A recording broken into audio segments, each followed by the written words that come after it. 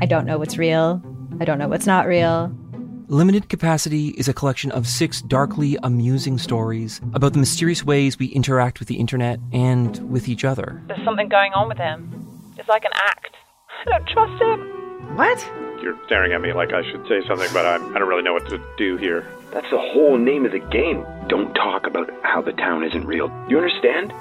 Limited Capacity. Available now on CBC Listen or wherever you get your podcasts. This is a CBC podcast. Hello, everyone. Jeremy here of Sick Boy Podcast of the Antica Podcast Network.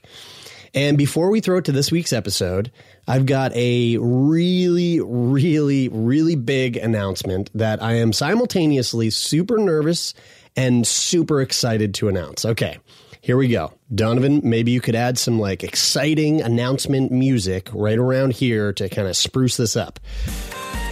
Sick Boy Podcast is doing something brand new. We've never done anything like this before. We want you, our listeners, to be the very first people to hear about it. And it is called the Sick Boy Wish Fund. Now, what is the Sick Boy Wish Fund, you ask? Well, essentially, we want to give one sicko a wish. Just like a children's kid's wish, except this time it's for an adult. 19 years plus. And we want to give somebody who's living with an illness the experience of a lifetime. So the way this works is we've started a little application process. If you want to apply, head on over to www.sickboypodcast.com/wish. You can find all the details there. But essentially, we're going to open up submissions. Submission deadline is December 7th. And we're going to compile all of these applications and we're going to choose one recipient. And we're going to announce that recipient on my 30th birthday. This is essentially the gift that I want to give to myself for my birthday, which is the gift of giving back. Forget all that. It basically has to do with me fucking up my children's wish, and I just want to make up for it. So if you want to apply, you can do it right now over at sickboypodcast.com/wish. Terms and conditions apply. Also, just a little tidbit. We are looking for video applications. There's a written application that is required, but video applications are also favored. So you can get all those details over at the website. Please check it out. Please submit. Please apply. I want to know what your dreams are. And together, we want to give you that opportunity to live that experience. And having said all of that, on with the show.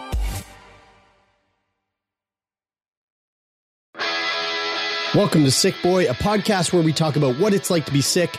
This week's guest is Andrew. He has cerebral palsy. Let's talk about it.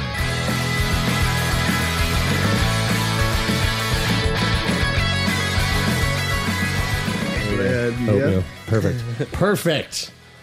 Oh. We're fucking cooking with gasoline. Oh, that's amazing. Right. Okay. So, Andrew, first of all, you know what? This is how I want to start this.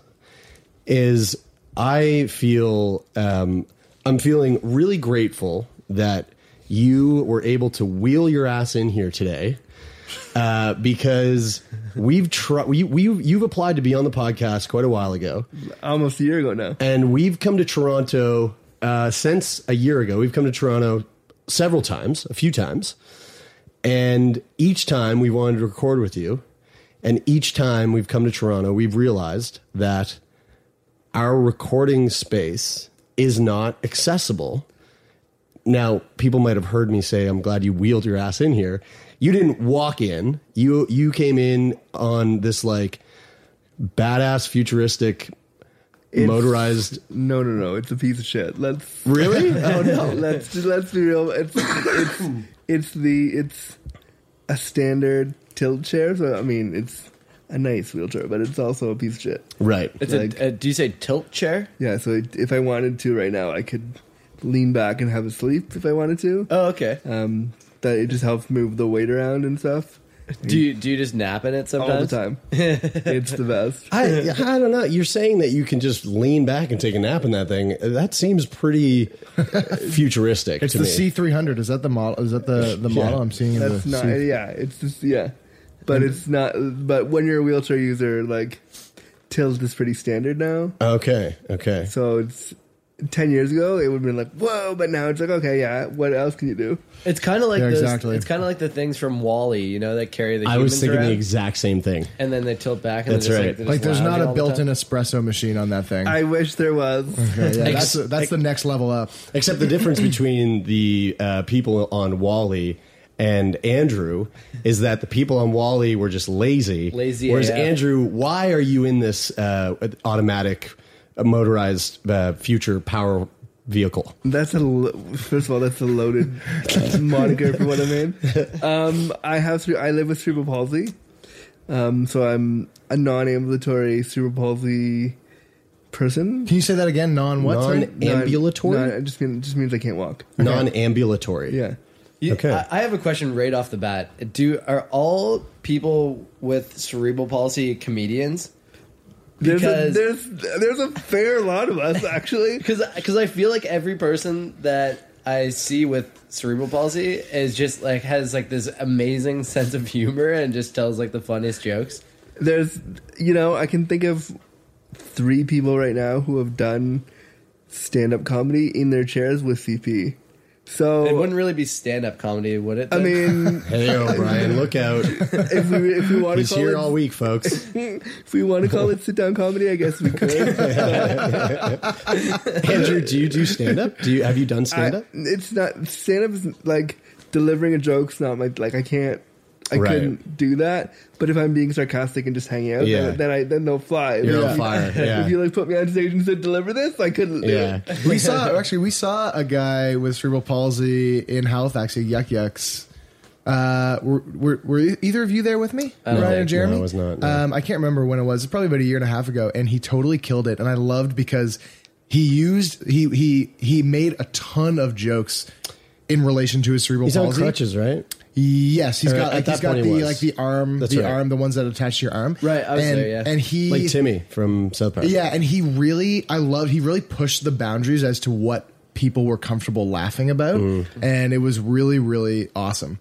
Yeah, that's what I do. Because I primarily work in sexuality and disability, so I'm constantly pushing the boundaries of what people are comfortable with. Yeah. Yeah. So you have a podcast, right? I do, yeah. Let's give that shameless plug. What's your All right, podcast? So my podcast is Disability After Dark, the premier podcast shining light on sex and disability.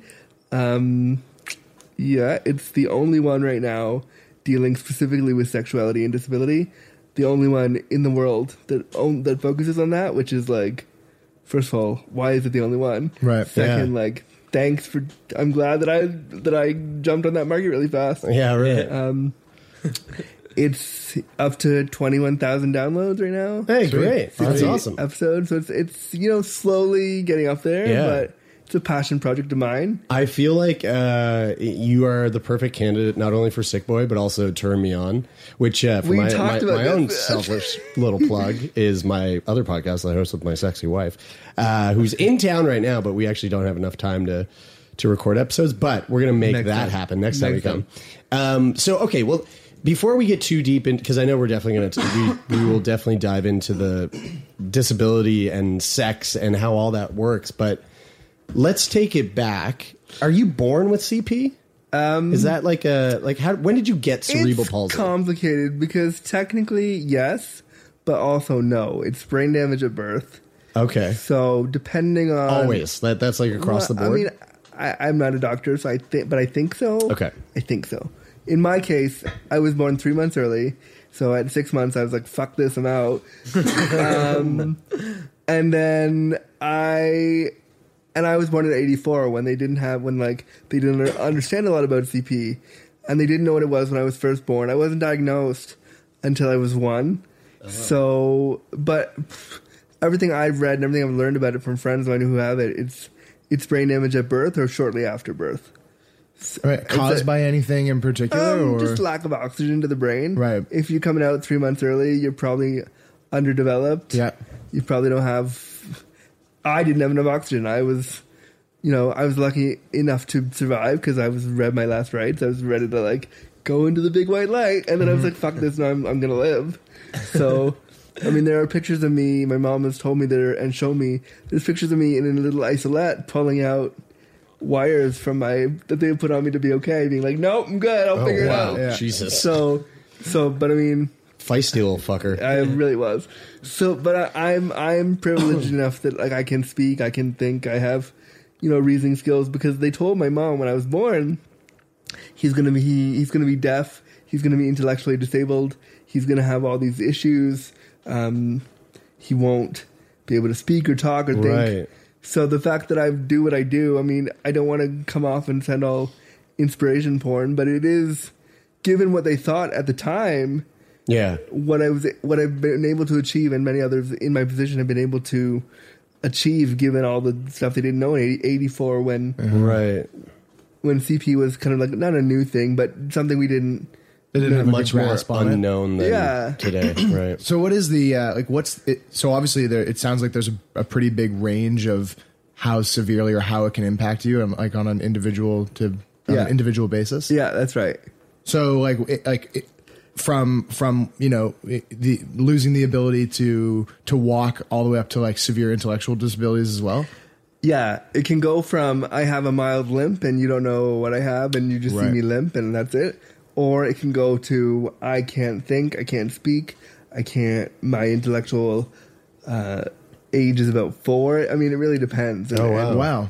But there are also people who can't speak and who may look intellectually disabled and are totally fine. Yeah. So my cousin, who actually passed away, he was in that situation. He couldn't speak, couldn't really communicate. He had to use a sort of automated machine to exactly. Yeah. And he was so funny. He was such a character, but I know that he went through a lot of situations where people just assumed that he was not intellectually sound or not there, but really he had full capacity of probably brilliant and people didn't. Yeah, absolutely. There's a funny little story because he can't really communicate. How did this work? My aunt he said he was thirsty. He wanted a drink. And my aunt went to go give him a drink, but instead of grabbing his glass of water, she grabbed a glass that had water in it, but it also had a fuckload of dish detergent in it. Okay. And she poured it into his mouth, and bubbles just started like foaming out of his mouth, and he was like panicking. He was like, but he couldn't like communicate that like, Mom, you fucking idiot! Like that was that was the soap. Like he saw it coming. He was like, no, don't put that. I can't say anything. Damn it! Yeah. But he was a character. Do you run into a lot of situations where people assume that you have an intellectual disability? All the time. Anytime I go out, especially to the grocery store, it's always the little old lady in line being like, "Are you all right? Do you need help? Can I assist you?" And it's like, "I'm good. Like, I'm all right." My friend and I went last year to get groceries, and I asked her to come with me because it was winter and I can't carry all the stuff. So I was like, "Can you just come? We'll make a day of it. And we'll go shopping at the grocery store." So she said, "Okay." And we're in the grocery store. We're buying eggs. And I don't know why I remember it's eggs. We're getting me eggs. And she's helping me get them. We're laughing and talking. We're fully having a conversation with ourselves. And this little old lady walks up to both of us and says to her, "It's so nice you're helping him.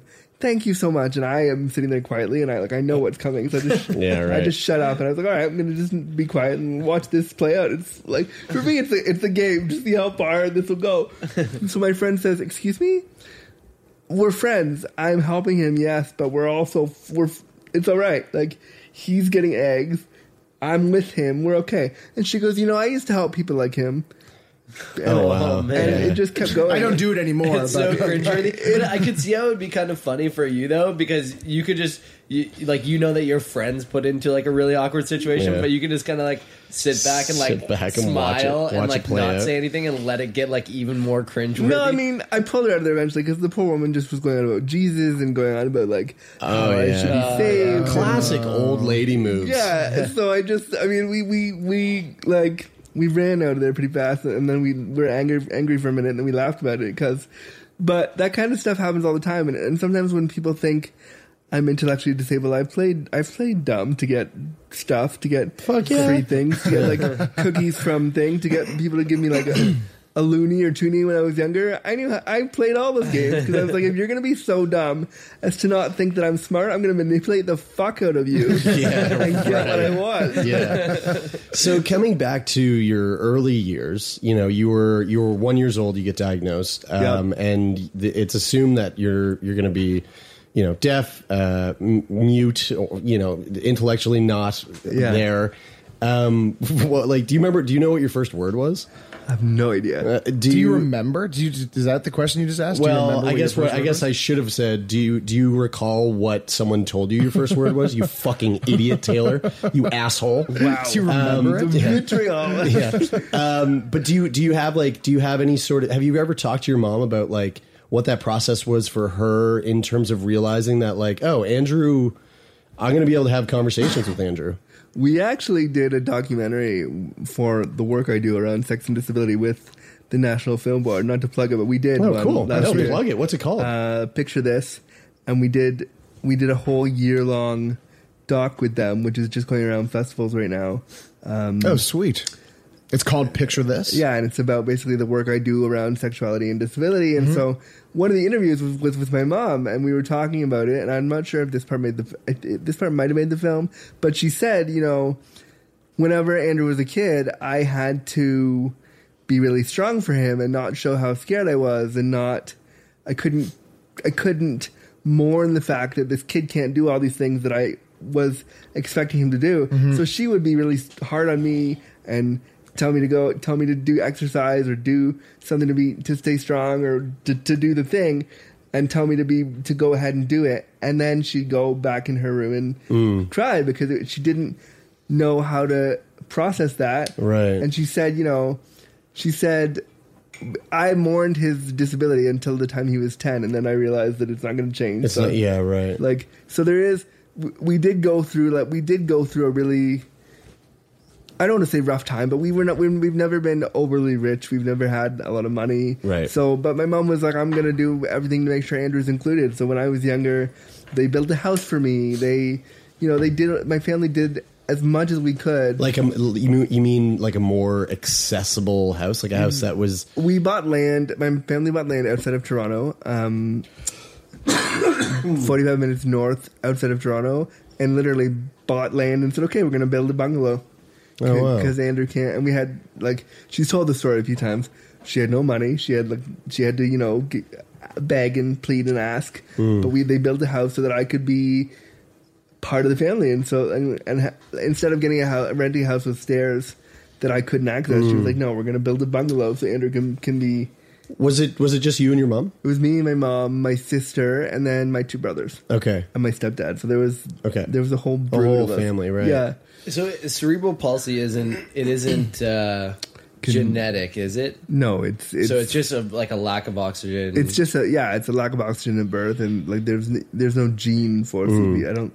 And is it degenerative? Were you always confined to a wheelchair, or when you were younger, could you move more? I'm gonna strike you on that language. Okay, all right, yeah. Because confined to wheelchairs, super not.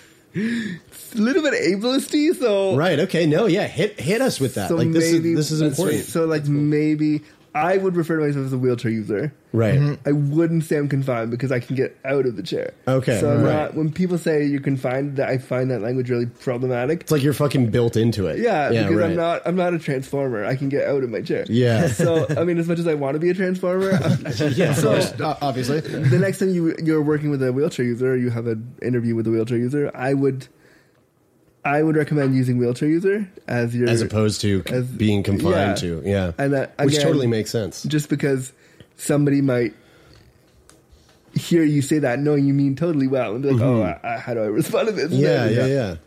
See, this is great. This is the language that and I know for sure 95% of the people that heard me say that, it wouldn't even have registered in their mind that there was something about that would sit wrong with someone. Absolutely. I would have said the same thing. Exactly. Because it's the language that we've been taught around disabilities to be confined or wheelchair bound or all that stuff. Right.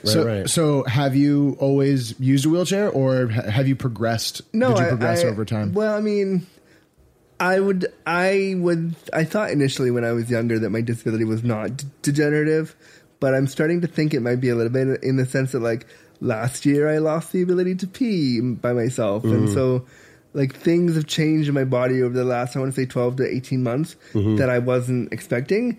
Things like losing the ability to pee was a big one. Yeah, using a catheter? Yeah, which is so not fun. And something that I don't wish on anybody ever. I had a catheter, like, I think a little bit of a different catheter than you would use, like, for everyday use. But just recently I went in for surgery, like, less than a month ago. The Foley one that they put in there. Big fucker. Yeah. Dude. And they pulled that shit out. And it was like... We're going to explore that again, man. I queefed out of my dick. It was crazy. They pulled it out, and my dick just went with like dry air. Oh god! Damn it! God, it hurts. No, well, definitely not the same one. Okay, great. But I have had it recently. Jesus, dude. And but that kind of stuff, like losing the ability to pee. Yeah. Not to be super over graphic, but also losing the ability to masturbate because my muscles my muscles are tight. So I've been doing that like everybody does when they're 11 up to, Can't masturbate because you can't get hard, or can't masturbate because... Oh, I can get hard. Okay, yeah, I was going to say. I was like, Andrew Gurza, the sex disability expert, he better get hard. I can get hard, but if I couldn't, it would be okay, too. Of course, of course. Yeah. But, and losing the ability because the muscles in my hands get tight. And the motion that you would use to do... So the roundabout answer to your question is no, I didn't think it was degenerative, but now I sort of do. Right. And when you're an adult with CP, like there's a lot of childhood research. There's a lot of childhood studies. There's a lot of childhood medicine that goes into this disability. When you age out of the childhood system at 18, you go into, if you need medical care and you say you have CP, the doctors don't look into it any further, and they assume that everything is a result of your CP. So when I started seeing the doctors and saying, like, hey, I can't pee anymore, can we talk about how that's weird? They were like, oh, no, it's just your CP. And you're like, but maybe it's not. Maybe we can fix it. And I was like, could we talk about that? Because I'd like to urinate by myself. Like, that'd be really sweet. And it's been over a year now, and they're like, no, it's your CP, just do a catheter. I'm like, well, but what if I didn't want Is there a way? Yeah, so there is no way to sort of reverse that? Unless I, decided on surgery, which I was like, well, that's, I would rather not. That's a lot. I am very curious to know if you were a wheelchair user when you were a young child. Yes. Okay. I had my first... There's a picture of me when I was 4 in a big behemoth, like 1988, like huge Right. And so, yeah, I've been a wheelchair user. I had a walker once, but it was just more for like strength training. It wasn't to like Andrews every day. I'm really curious to kind of like piggyback on that point about the language. You mentioned that confined is obviously, it has this negative connotation.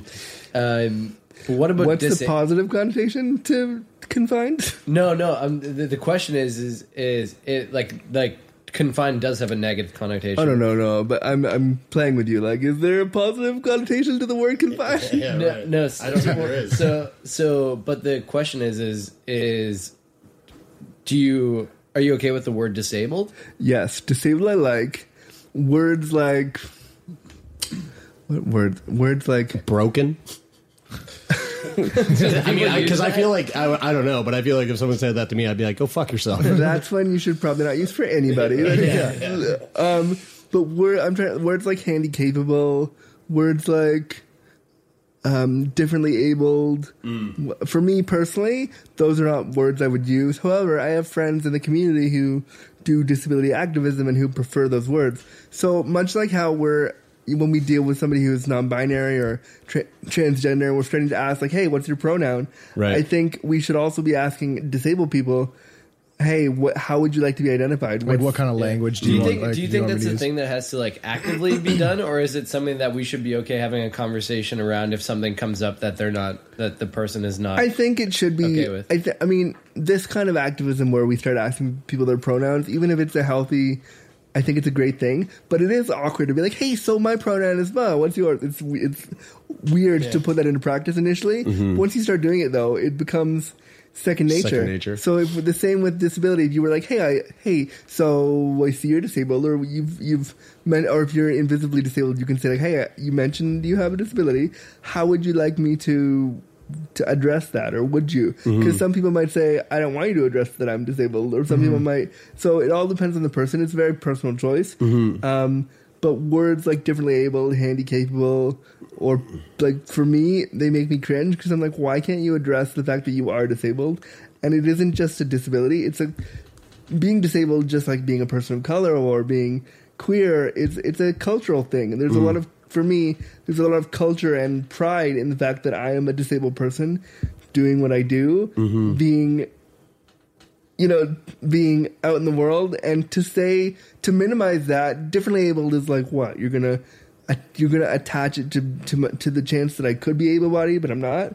Right. Handy capable is what? Like you're taking power over like, because disabled means, I mean, if you like look at it like, okay, I'm going to disable the function on my computer or something like that. It's like you're kind of taking something away. It usually has a negative. It seems like the word is negatively charged. It doesn't feel like you kind of like taking power over that. It's like, I am disabled, but I have achieved this and I do this. So it's like you're taking power back over that word, or? I mean, it's just a simple word. I mean, it's not so much power for me. It used to be about empowerment, but now it's like, it is what it is. Why am I going to I'm not going to sugarcoat or hide it or hype it up. It is what it is. Like the words that I like to play with for my label are queer cripple, stuff like that. I have a hat actually behind me that says disabled daddy, which which is like, yes, love that. Which is like, just and it's playing with that stuff and saying like there can be humor in this like,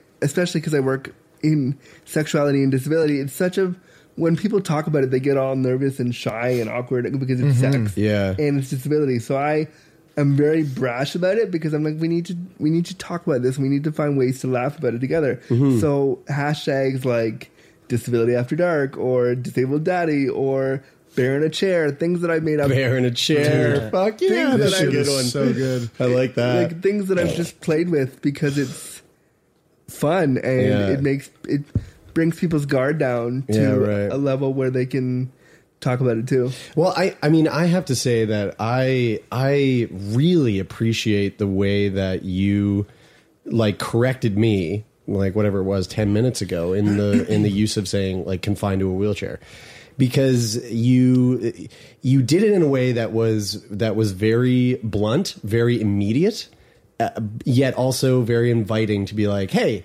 just gonna call you out on this and inform you. That's actually not okay. And here are some like options that you can use instead of like getting like fired up or something, because it's my own ignorance. But my own ignorance doesn't signify the like doesn't mean that the fact that doesn't mean that I'm a piece of shit. You know, it doesn't mean that I don't care. Yeah. It just means that I haven't been educated on I haven't reached that point in my life where I've realized that there's a difference. Yeah, the definition of ignorance, you don't know. I mean, I'm really happy to be able to do that. I also think though that it's really difficult for sometimes disabled people don't want to do that. Yeah, hard to call that out. Exactly. There are moments where I'm like, fuck, I don't want to fix your ableism. And I mean, I did because we're really cool, and I know like lots of people are listening to this, and so I have a responsibility in what I do. Yes, to correct that for you, and also you have we have a mutual responsibility to the listening audience right now to fix that. Yeah, and if I didn't, everybody would be listening to my podcast going, "Wait, he does all this work on sex and disability, yeah, right?" And he didn't tell these three guys to not say that. Yeah, exactly. It's funny because like I always like I have this natural like desire to want to be empathetic in situations and try to find a way to relate. And while I can't relate to so you, ready to hear this story. So, well, I'm an identical twin, and I grew up where oftentimes people would come up to me and say, "Hey, Dennis," and they would call me Dennis, and I would feel this want and desire to correct them and say, "I'm not Dennis, I'm Brian." But sometimes I would be too embarrassed to say anything about it. Yeah. And I can imagine that that's what it kind of would feel like to be to be called something that you're not, or to have a word used that you're not comfortable with hearing, and then wondering if you should step into that discomfort and try to correct them, or if you should just kind of play ignorant to it and not bother confronting it. Like for this, I was definitely the minute you said it, I was like, all right, I have to do it. Yeah. So Like, hold your horses there, buddy. Yeah. But in some spaces, there are moments where I haven't, because it is, and you have to also like gauge the person's intent. If they're genuinely unaware and they're in a room full of people, I'm not going to be like, excuse me, if you could because that's awkward as fuck. Can we draw attention to this thing that this person did? Does anybody want to look at this guy? So I think that disabled people they don't have a responsibility. They have an opportunity to help people out when they want to.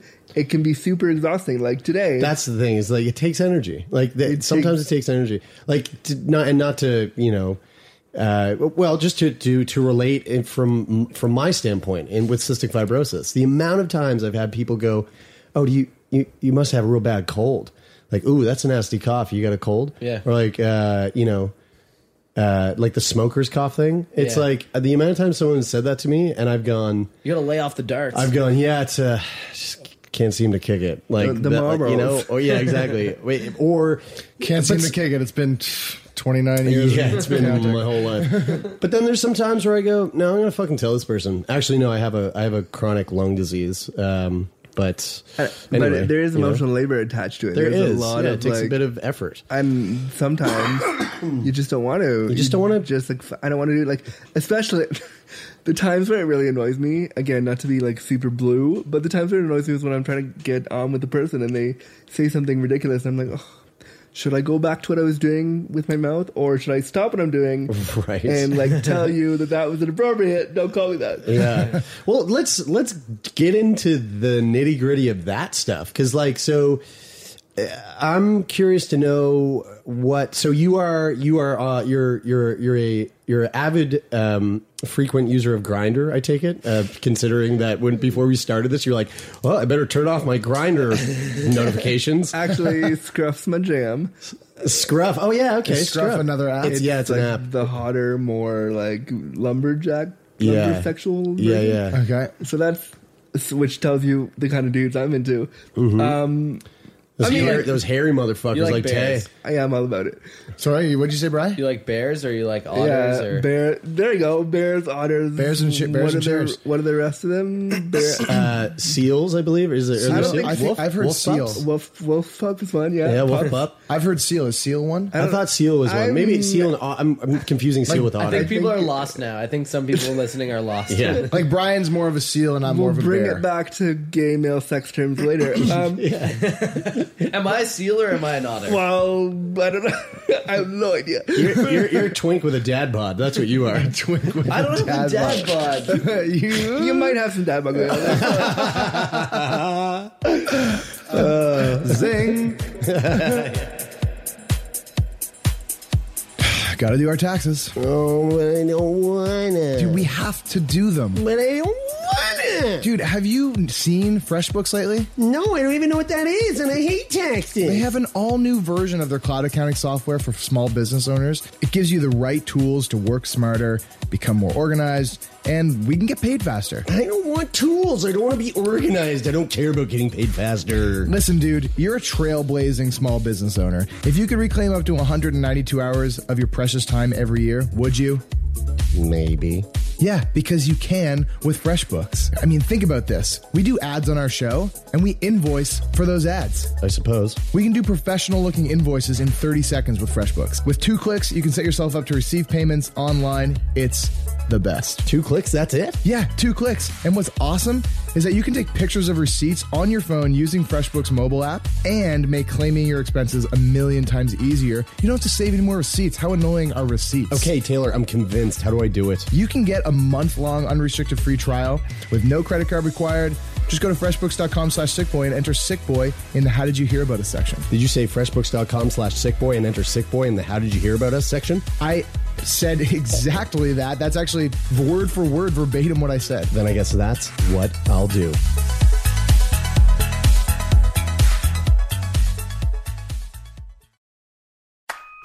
favorite one-hit wonder. Or that overpriced toy your parents would never let you have. Or that TV show that no one else remembers because it was canceled way too soon.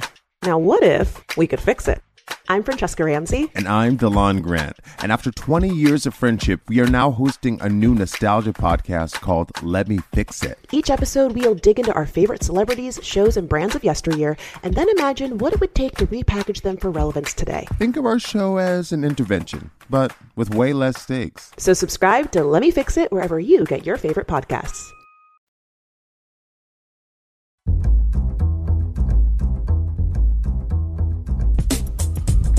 Oh, man. Whew. Oh, Jared, what's up?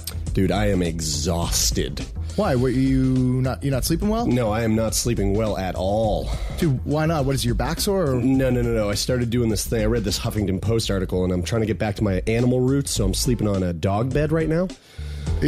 You're sleeping on a dog bed? Yeah, I started off with wood chips in the corner, but that was real uncomfortable, so I just grabbed Bigby's bed. I don't think it's working out. Dude, you know that there's a company called Casper that makes beds for your human engineering. Wait, Casper? No, you're not talking about that cute little ghost movie from back in the... No. Casper Ghost is very cute, but I'm actually talking about a mattress company. It's one of the best and biggest mattress companies, actually. Right, but I'm trying to do the animalistic primal thing. It's kind of hip right now. Yeah, dude. At Casper, mattresses are perfectly designed for humans, engineered to soothe and cradle your natural geometry. Human bodies. Yeah. Casper mattresses provide all the support the human body needs in all the right places. Huh. So you can stop sleeping on dog beds and get a Casper. This doesn't sound too bad. What else do you got, Tay? With over 20,000 reviews and an average of 4.8 stars across Casper, Amazon, and Google, Casper is becoming the internet's favorite mattress. Prices are affordable because Casper cuts out the middleman and sells directly to the consumer from their website. No crooks involved. I like this. Order it online. It'll show right up to your door. There's free shipping and returns in the US and Canada. To get $50 towards any mattress, all you got to do is go over to casper.com/sickboy and use promo code sickboy at checkout. Did you just say casper.com/sickboy and use sickboy at checkout? I did. Well then, perfect. Fantastic. Well, I suppose there's nothing else to be said then, Taylor. Well, there actually is one more thing that we have to say, which is that you can be sure of your purchase with Casper's 100-night risk-free sleep on it trial. You can sleep on it and then return it? For 100 days. If you're not happy with it, no hassle, return. Dude, the pet store wouldn't even let me do that with the dog bed. I know, because once you pee on something like a dog bed, they won't take it back. So, just a reminder, head over to casper.com/sickboy and use promo code sickboy at checkout. That's promo code sickboy at checkout. But of course, terms and conditions apply.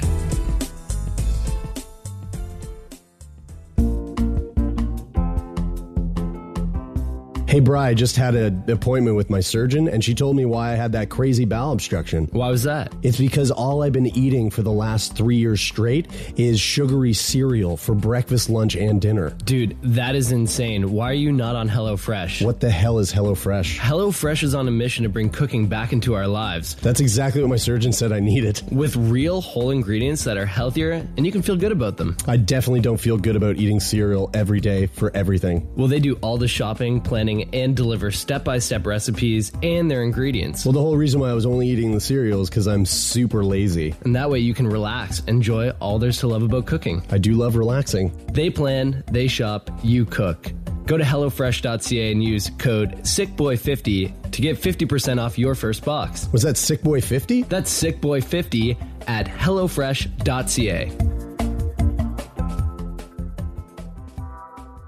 So you are a gay male who is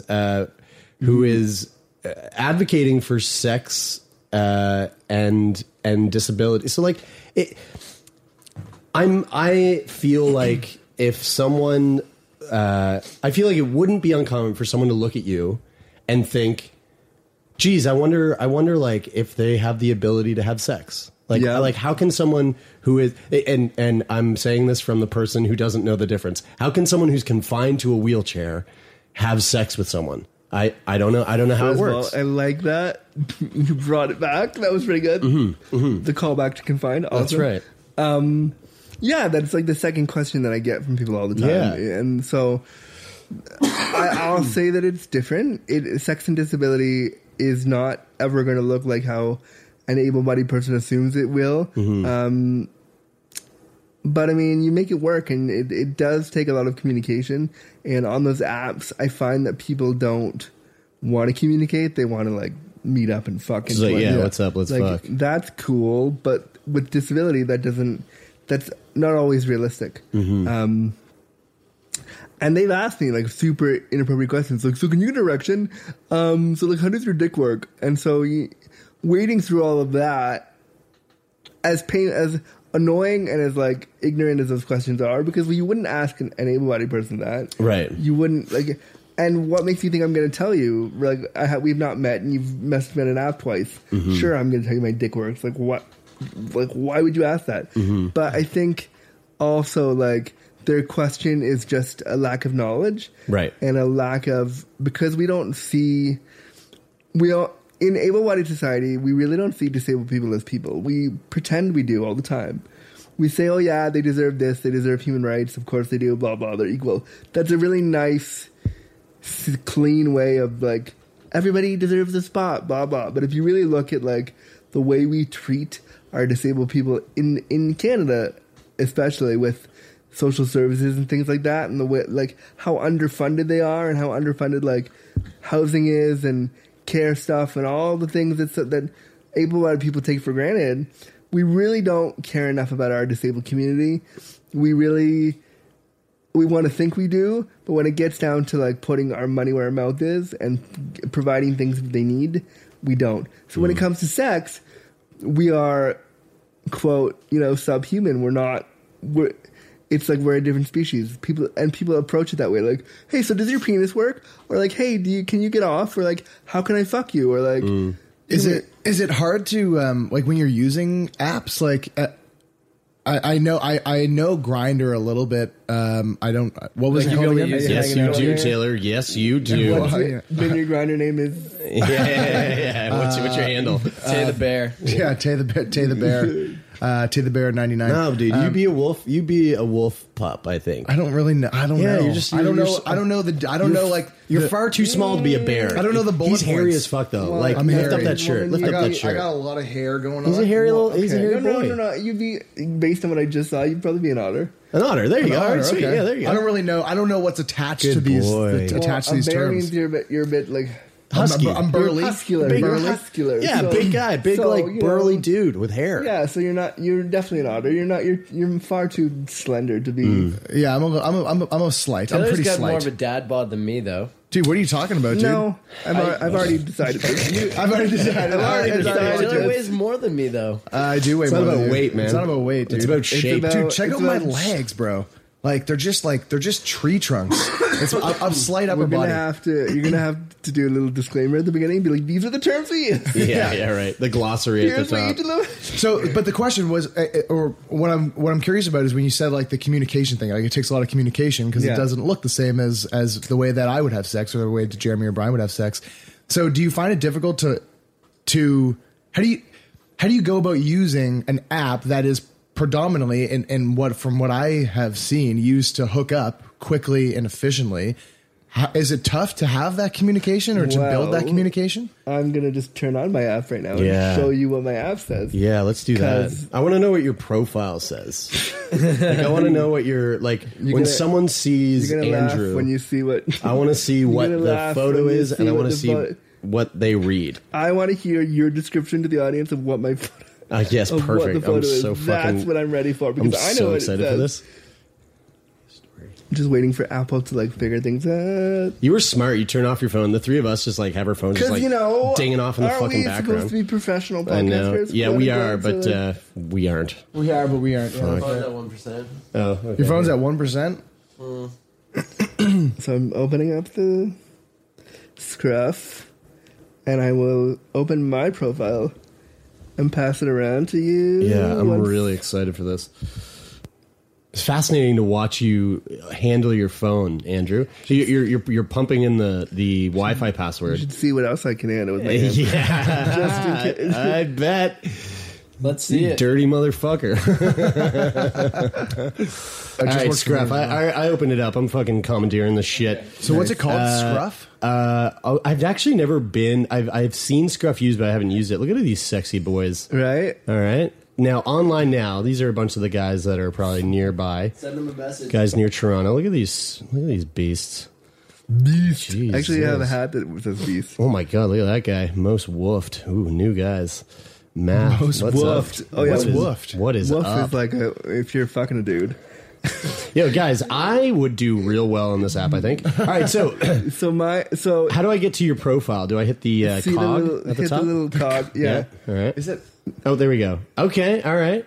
Oh, you got the disabled daddy hat on. You've got a big, thick-ass chain with a... that looks like a cock ring or a septum-piercing ring. I don't know. I just liked it. Your nickname? Oh my god, this is the best. Disabled Dick. Well, no wonder they're asking if your dick works, dude. You're called Disabled Dick. 33 years old, single, white, 6 foot, 159 pounds, hairy. Fuck yeah. All right. So do you have like a, oh, here we go. All right. So are you cool with me reading this? Yeah, go ahead. All right, sweet. I am bear, muscle, geek, queer, guy next door. Oh, that's cute. I like that. I'm into bears, geeks, and daddies. I know some people that are into daddies as well. My number is 647. I'm open to friendships, relationships, random play, NSA, dates, my sex preferences and safety practices. What's NSA? Versatile condoms. No. Very good. No strings attached. No strings attached. Right. What I do, I am the sexiest queer cripple you will ever meet. I advocate for people with disabilities in the queer community. I don't have a perfect body, and I don't want one. Fuck yeah. That is why I use hashtag bear in a chair. I am also a disabled daddy and new puppy.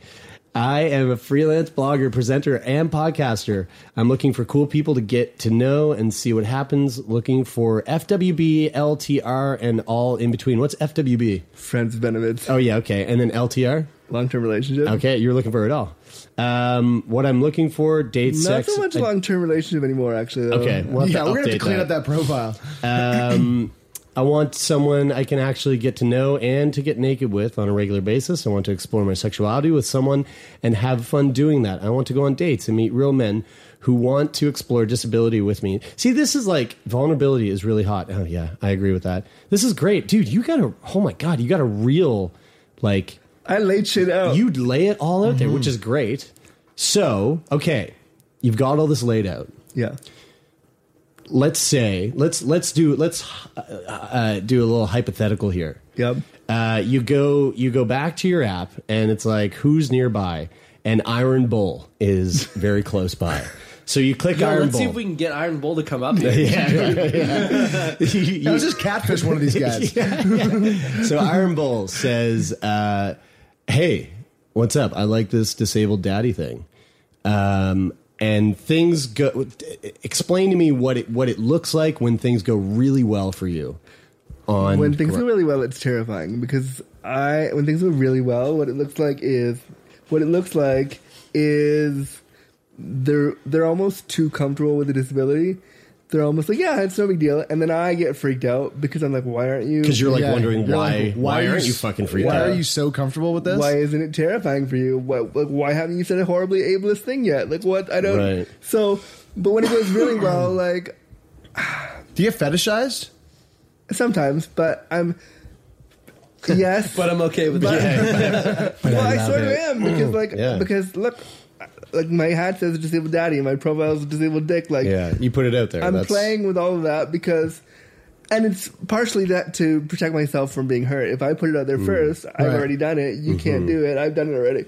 So, but when things go really well, it's like I'll only know if they go well if you come back for more. If I don't see you again, which is typically what happens in the queer male community, is like I'll fuck you and then I'll leave.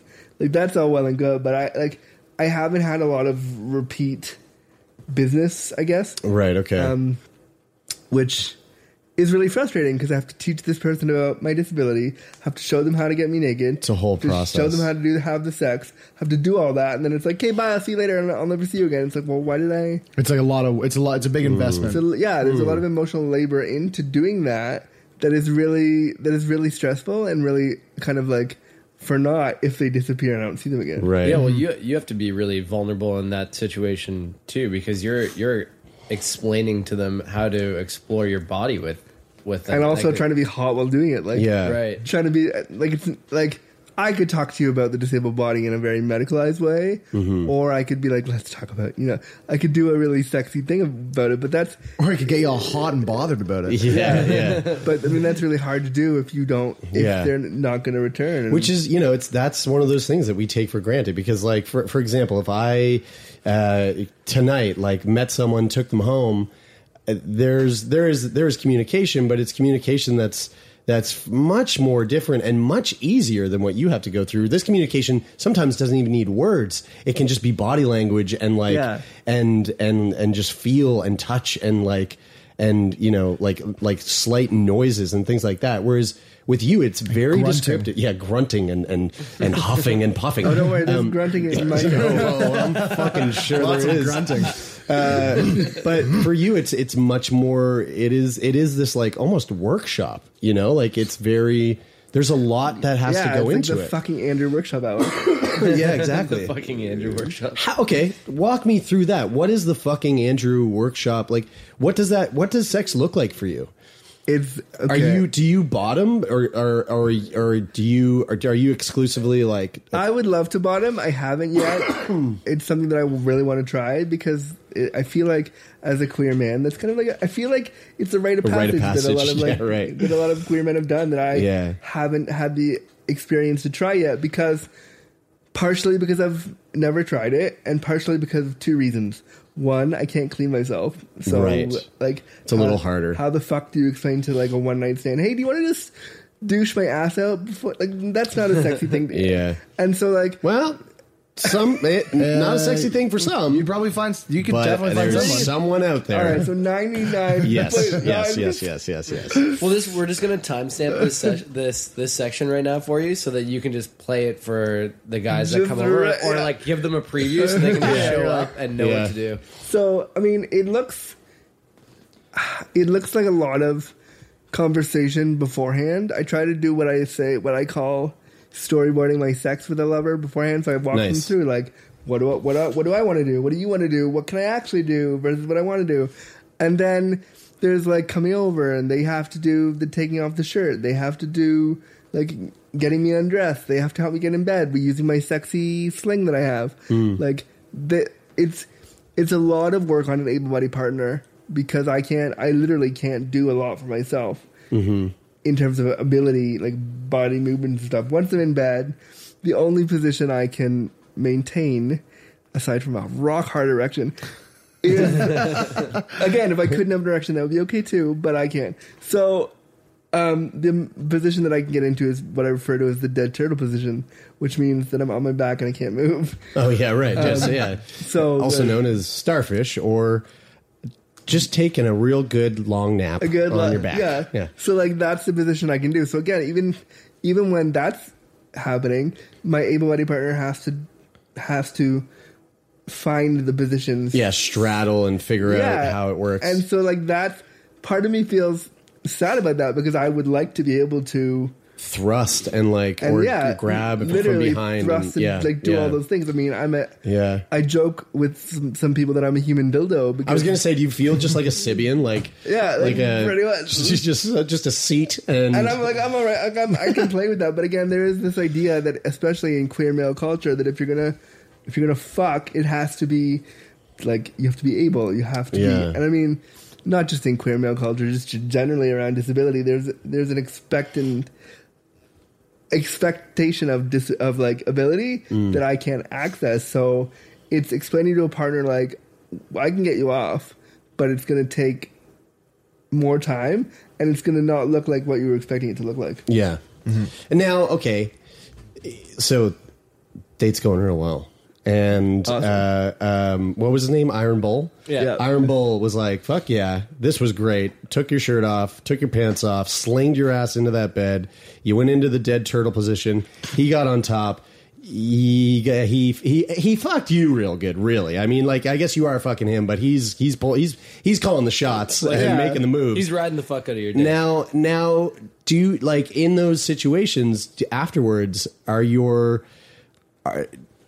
because I feel like this is such a specific experience, right? For them as well as for you. For everybody.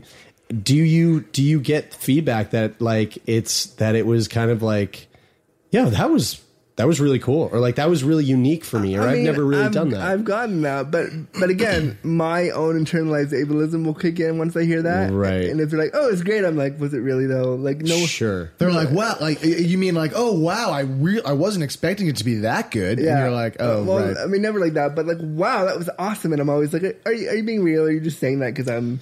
It's your negative self-talk kicking in because of your situation. Like, I would love for a lover to be like, "Actually, this part wasn't that great," and here's what like.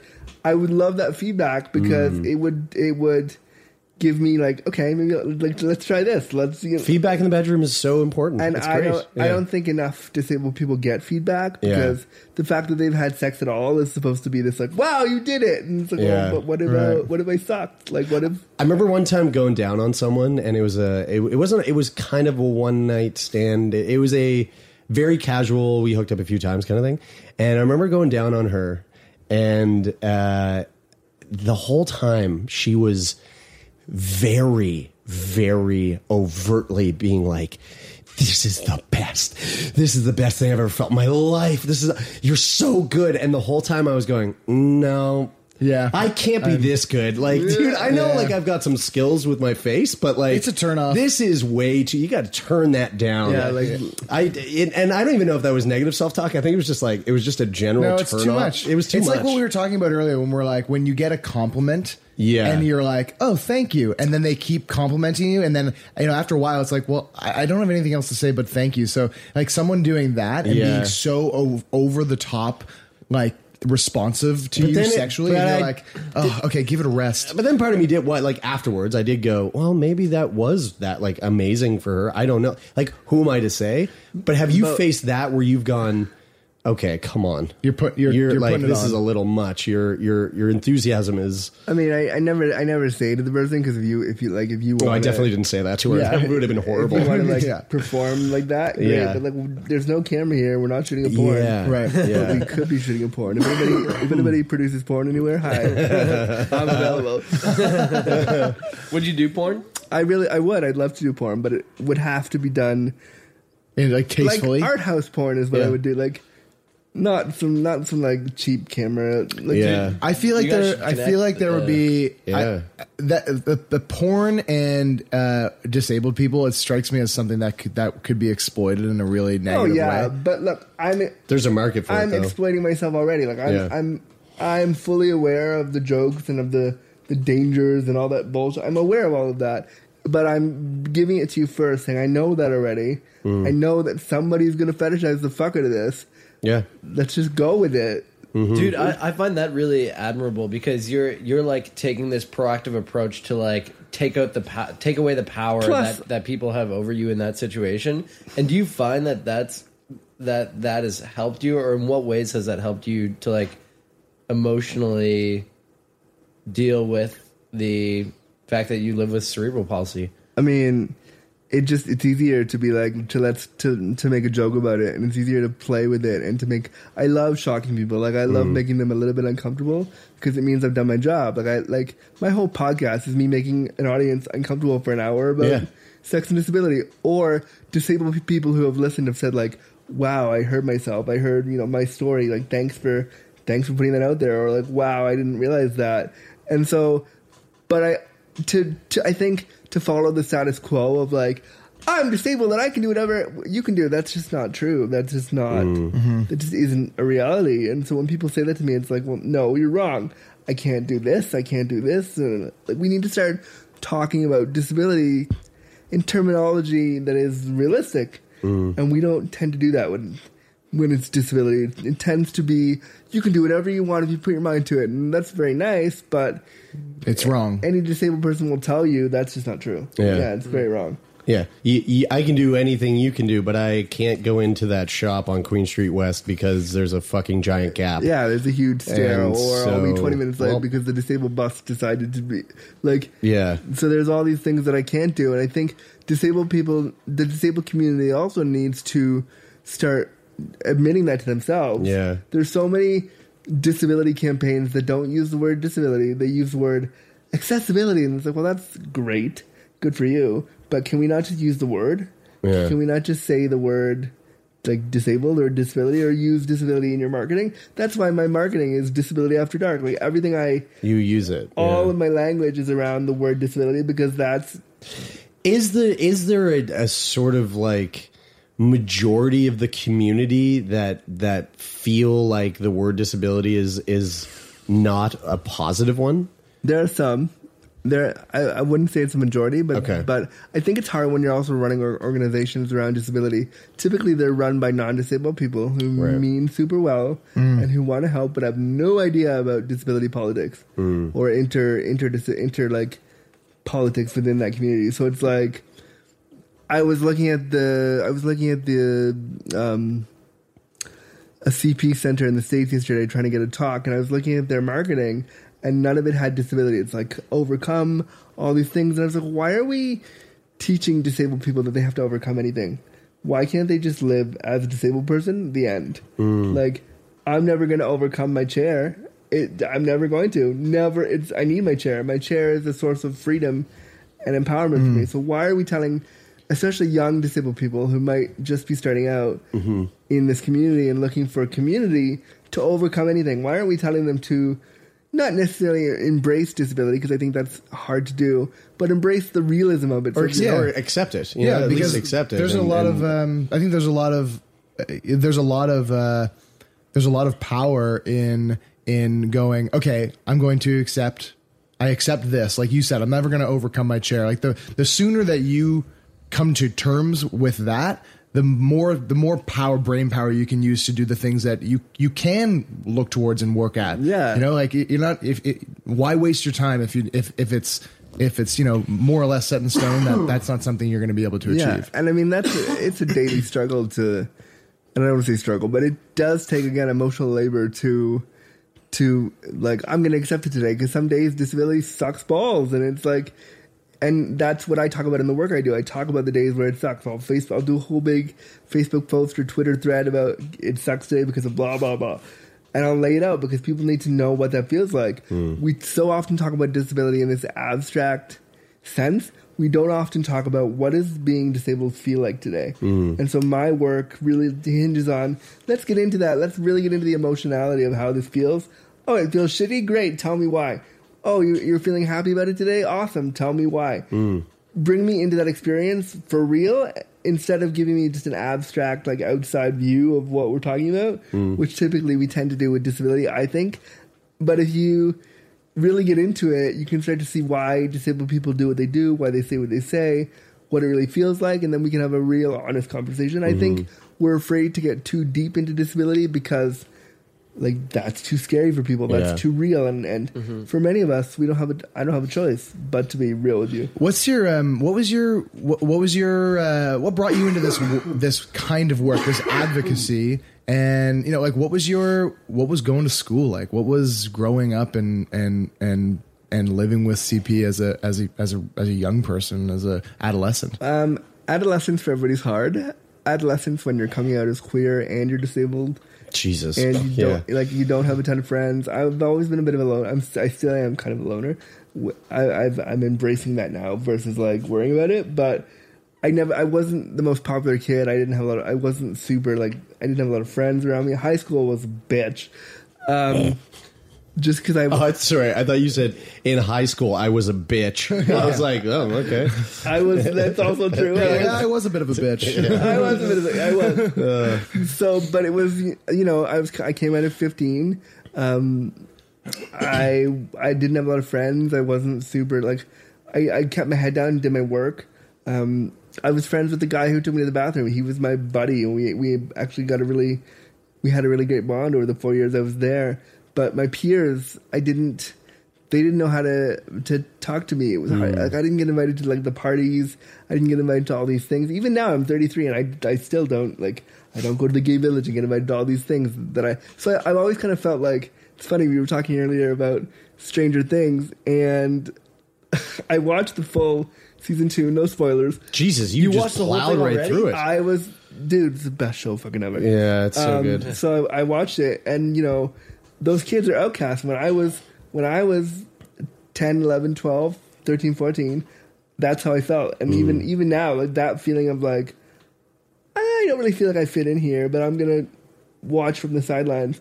And so when I started doing this work, I had gone to Carleton in Ottawa and did 10 years of schooling in law and disability, thinking I'm gonna be a lawyer. I'm gonna like Law and Order that shit. Yeah, I'm gonna do this. And then I started learning about disability and being like, oh, I don't want to do disability law though. I'd like to do something different entirely. And I realized that I wanted to connect queerness and disability together. And so then when I finished school and got my master's, I started calling places, being like, hey, I want to be a counselor or an advocate. How do I do that? And they're like, yeah, there's no job for that, but we can get you a burger job. And I was like, I don't want to flip bread. No. What was your education in? I did a master's of legal studies at Carleton, and before that a BA. Okay. So my whole education was law, but I just wanted to do advocacy work. And then when I was done my 10 years of school, I finished and I got out in the world. And I started calling places, being like, hey, this is what I'm qualified to do. Like, can we create a position for me in this? And they were like, nope, that's not a real job. That's a hobby. They're like, do that as a hobby, but that's not a real job. So I got depressed again, being like, well, I just spent thousands of dollars on education, and what? So then I decided one day I was looking for dick online, as you do. Yeah. And tell me about it. Right? And so I'm sure your wife loves to know that. Yeah. Well, he usually doesn't do it online. She would love to know that. If that was the case, she would be a big fan. He usually just asks Taylor. It's the easiest. Awesome. There. Friendship. Speaking about accessibility, Taylor's dick, very accessible. Wow. Yeah. Super accessible. So I was just looking for dick, and then I couldn't find it, and so I emailed. Where's the dick? Yeah, I was looking for dick, couldn't find it, but stumbled across this amazing job. I created it for myself. I started emailing magazines in Toronto saying, have you had anybody, like queer magazines, and saying, have you had anybody with a disability on your cover? Have you had anybody with a disability as, write stuff for you? Nice. And they said no. And they said, do you want us to send a photographer over to your house and take some pictures for our monthly cover person? I was like, all right, great, sure. Like, wow, all right. So within 2 hours, this photo guy was at my house being like, take off your shirt, I'm going to take photos of you. So I'd never done that. I was like, all right. So I did it. You have to take it off for me. That's literally what I said. So and just, you see this sling here? Just help me in there. And I'm in my bed in the dead turtle position. What happens now? So you see how hard my dick is?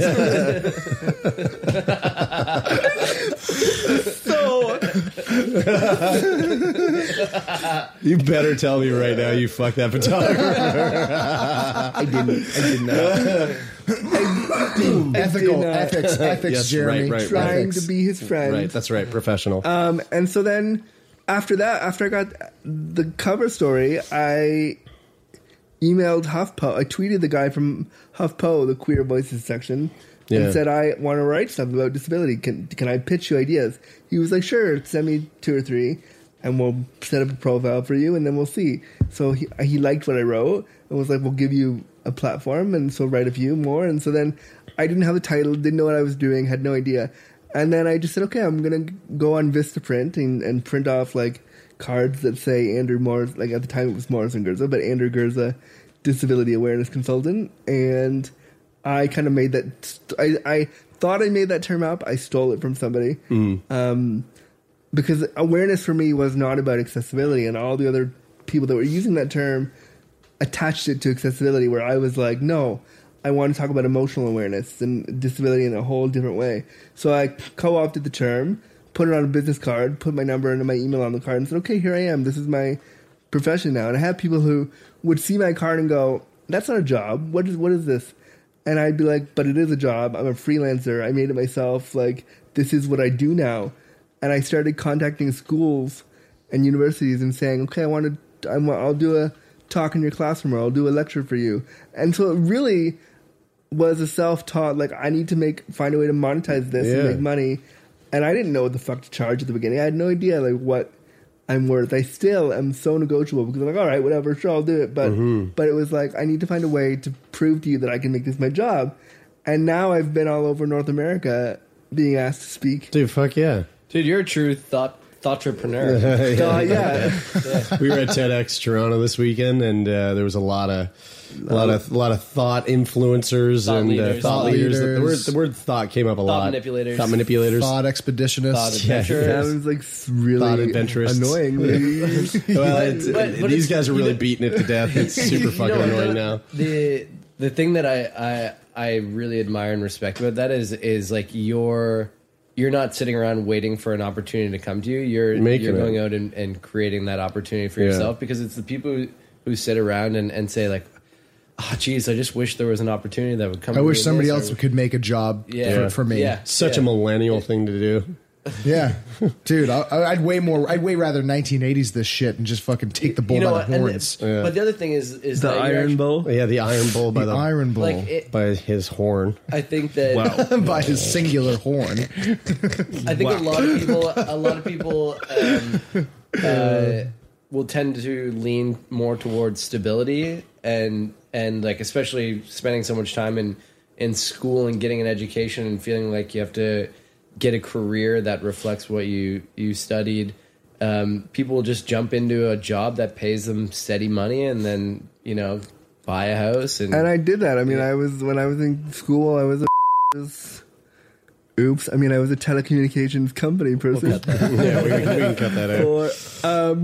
For years, and I did the 9-to-5 job, and I realized that was not something that I wanted to ever do. Yeah. And I still don't want. People have said, "Oh, Andrew, get an agent. Like, they'll help you get further." And I'm always like, "No, I got this." Like, I like the fact that I can say I am a disabled person in a position of power because I run my own shit. Like, that's really important to me, because typically when disabled people get jobs, it's somebody got it, somebody helped them get it, an agency helped them get it, and now they're working like a work disability program, and it's like, that's great, but I want to do it myself. I'm really proud of what I built with having no real experience. So just to kind of tie this up, a question that we ask a lot of the guests that come on the show, it's a two-parter. The first one is, what would you say your cerebral palsy has taken away from you? Masturbation. You know what? Actually, before you go any further into that, are you using like a fleshlight now? Like, how are you jerking it? You gotta. I'm not. I'm like, hey, person, want to go over and help with this? Oh, okay, all right. So you're just relying on the kindness of others, of strangers to come over and do it. Okay, cool, dude. Would you ever get like a pocket pussy or something? It's because or I guess a pocket butthole because of the. Because of the dexterity of my hands, it's still hard to do. Yeah, right? It's hard to do. Okay. So sorry. What did it take away from you aside from the ability to jerk off? Jerking off, and then just, I mean, there's stuff that I want to, like, traveling with a disability is hard. Going to parties is hard. Like, the easy access to this, especially being queer. Like, there's so many places that I want to go that I can't because I'm disabled. What would you say that your cerebral palsy has given you? A job, quite frankly, work, a different outlook on life that isn't negative or positive. I don't want to pretend like being disabled every day is a great adventure. That's just bullshit. That's not true. That's just not true. It's given me insight to tell the truth about disability, my truth about disability, in a way that some people like and some people don't like. And I'm ballsy, and I like that. I like that I'm able to just say what it is. And I'm my mom and I were talking the other day, and she's like, go on the internet and look up positivity stuff. And I said, okay, Mom, yeah, I will. And then after we were done, I hung up the phone and I thought about it, and I just thought, well, what if like, and I was also talking to somebody the other day about sex positivity too. And I said, why does positivity have to be in the word? Why can't we look at realism? Why can't we just talk about what's really happening? Some days are great and I'm happy. And some days fucking suck. Shitty, but I'm still happy. Like, why? It's not about being positive all the time. It's about telling your truth, and my disabilities allow me to do that. Amazing. Sweet. That's fucking perfect. Dude, Andrew, thank you so much. It was so fun. This has been really fun. So chill. Wow. yeah. We had a really good time. We're glad that we were able to make this happen finally. So glad to do it. So excited. Thank you all so much for listening. We hope you enjoyed it. We'll be back next week with another fascinating episode. As always, head on over to Apple Podcasts, hit the subscribe button. It is a huge help. It's like the most important thing. It's one of the most important things. And then another really important thing is we always love your support, and you can do that on Patreon. Totally killing it on Patreon right now. Like the last few weeks since the documentary came out, we've had a lot of support, and we want to keep that rolling. www.patreon.com/sickboy in case you were wondering. Patreon.com/sickboy. That's www.patreon.com/sickboy. And we're close to our second goal there, so we might be coming to another city sometime soon. And we're in Toronto right now, and everybody on Patreon, you allow us to do that. Yeah. Big thanks to Take Part in This, takepartinthis.com. I just messed that whole thing up, but that's okay. The band that they're called Take Part. The band that made some music in this show is Take use Part. the Google. And, use the Google, and you can find their website, takepartinthis.bandcamp.com, and you can check out some other cool songs there. Also, a big shout out to Antica Productions for the sweet space that we're recording in here in Toronto, a division of E1. Thank you so much, Antica. And we love being part of the Antica Podcast Network. Do we ever? Awesome. And also, Donovan Morgan, we just love you so much for the beautiful sound design. Yeah, you know what's really fun? I was talking to Donovan the other day, and he's got severe sleep apnea. He had to get one of those machines. Oh, CPAP. Cool. Yeah, I know. So, I know. So we're going to have Donovan on the show talking about that. Really? Yeah. Yes. And, dude, I'm telling you right now, it's going to be such a fun time. I find it ironic that when you have sleep apnea, you have to get a huge machine that just is like a generator. It's huge. And you have to go to sleep with it on. I think I might need one of those. Well, yeah. I might need one of those. Dude, you have a generator on already. It's called your fucking nostrils. Yeah, dude, you are like loud. a bear. I know, but doesn't that mean that I might have it sleep might. apnea and I may We'll find need out when we talk to I Donovan. pretty much have everything that our guests do on this podcast. Yeah. So Brian now thinks he has cerebral palsy. We love you all. Until next week. I'm Brian. I'm Taylor. And I'm Jeremy, and this is Sick Boy.